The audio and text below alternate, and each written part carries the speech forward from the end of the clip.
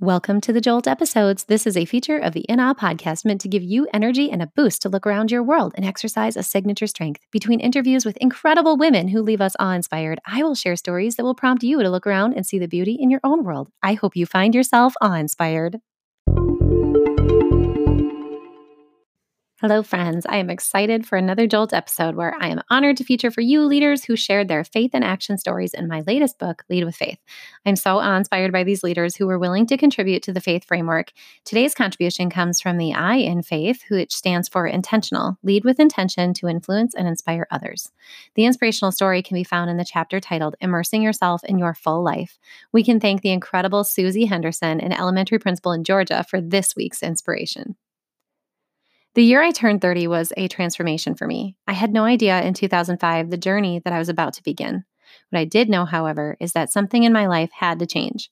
I had 3 small children, twin boys who were 5 and a daughter who was 2. I was a coach's wife and a full-time speech-language pathologist at our local elementary school.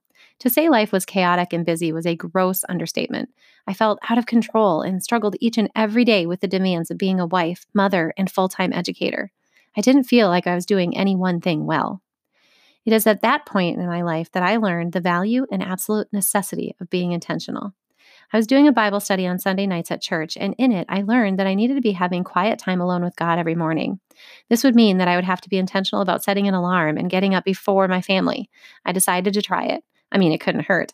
August 2005 was when I started having my quiet time. It was a Sunday night, and I was determined to get up the next morning before anyone else in my house. That evening was far from smooth. The kids wouldn't go to bed, and one of them ended up with a nosebleed. I wasn't going to let that stop me. That morning was the first small step toward the light. So here I am, almost 15 years later. I've taken many small steps that have forever changed my path. Intentionally setting my alarm every morning has helped me to prioritize my faith and my spiritual practice so I can immerse myself in my full life. I am now in my second year as an elementary school principal. My kids are 19 and 16. And while there are still times in life that are chaotic, I know with absolute certainty that being intentional and prioritizing my faith above everything else has had the greatest return on investment, not only in my life, but in the lives of my family and those I am blessed to serve at school. Susie's story hits me deeply because her lifeline timeline aligns with mine in similar ways. I too was a full-time educator, mom, and spouse at 30 and began to spin quite far away from center. Though Susie figured it out long before I did, the key to centering in her own life, her path also mirrors mine. It took me a lot of heartache, daily pain, and much emotional struggle to be able to slowly reprioritize in my life in a meaningful way. But eventually, I did learn what Susie shares with us here. There will be chaos in our lives, but how we choose to start our days has a great impact on how they move forward. In 2017, I started creating morning space for journaling, eventually adding a devotional, and today in 2020, I cannot believe the power that time in silence with the Holy Spirit has had on my life and those around me, most importantly, my family. Now, I want to encourage those of you who are looking to start a spiritual practice to know that it does not mean that you have to start digging into the Christian Bible right away, but I do believe there is much power there. I know enough that our faith histories and experiences are so wide-ranging that daily practice can be challenging and sometimes it can be grounded in hurts. But I will tell you that there is nothing in this world that can fill holes in our hearts, friends. It takes centering and silence, focus and belief that we can be whole with intention. That much I know to be true. For me, my faith connection started tethering back to me through tuning in while I was running.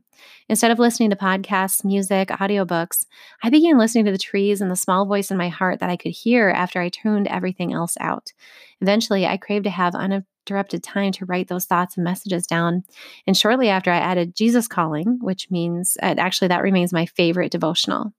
Over time, I have dived into study of the Bible, reading books centered on faith, listening to podcasts, and spending the bulk of my music rotation on worship and praise instead of my old go-tos like Journey, but believe me, they still pop in. I cannot never listen to Don't Stop Believin', right? But your faith likely looks very different from mine. In no way do I think you have to believe exactly as I do for your faith to center you. What I do believe is that whatever you believe, when you focus intentionally on that faith at the center of everything else you do, the rest falls into place. When we make space for loving connection with our Creator, we can be more loving to our children, our spouse, those we encounter in our workplaces, our neighbors. Lately, I found myself falling in and out of the habit of placing my quiet time later in the day in order to accommodate schedules, and I never quite feel right all day until I engage. Spending time in faith and focusing there first allows me to bring my best self to every space in my life, and I believe there's no better way to spend intentional time so that we can center each important space in our lives focused in faith. In this section of the book, I also reproduced the framework from my first book, which I co authored, titled Balance Like a Pirate Going Beyond Work Life Balance to Ignite Passion and Thrive as an Educator. Adding faith to the center, I share the framework for focusing on our full lives in the areas of our personal lives, which is our personal well being, social, emotional, relationships, health, physical. We also have our professional life, which is how we grow and continue to learn and how we network. Our positional, how we pay the bills, how we work on time management, energy management, task management, and our passions, what lights us up as people. This framework has served me insanely well in the past few years personally and professionally, and serves as the basis for much of the work that I do now with organizations to help all sorts of people focus on their full lives with intention. What a blessing. I believe we are all capable of feeling high levels of satisfaction in our lives if we are willing to name what is most important in all these areas and be intentional about our immersion in them. As I hope Susie's story shows us, the first step is to center in faith. As always, I have linked how you can get in contact with Susie, as well as links to both my books if you are ready to focus on all aspects of your full life and live with greater intention. Blessings, friends. Hey, you. Yeah, I'm talking to you, listener, checking out this Jolt episode. Hey, I want to see what you're seeing in the world. So hop on over to Twitter or Instagram or Facebook or wherever you want and pop out a quick sentence or a picture or something that inspired you this week. Let's share with one another, show the community what you're seeing with your eyes to see the beauty in the world. #InAweToRise.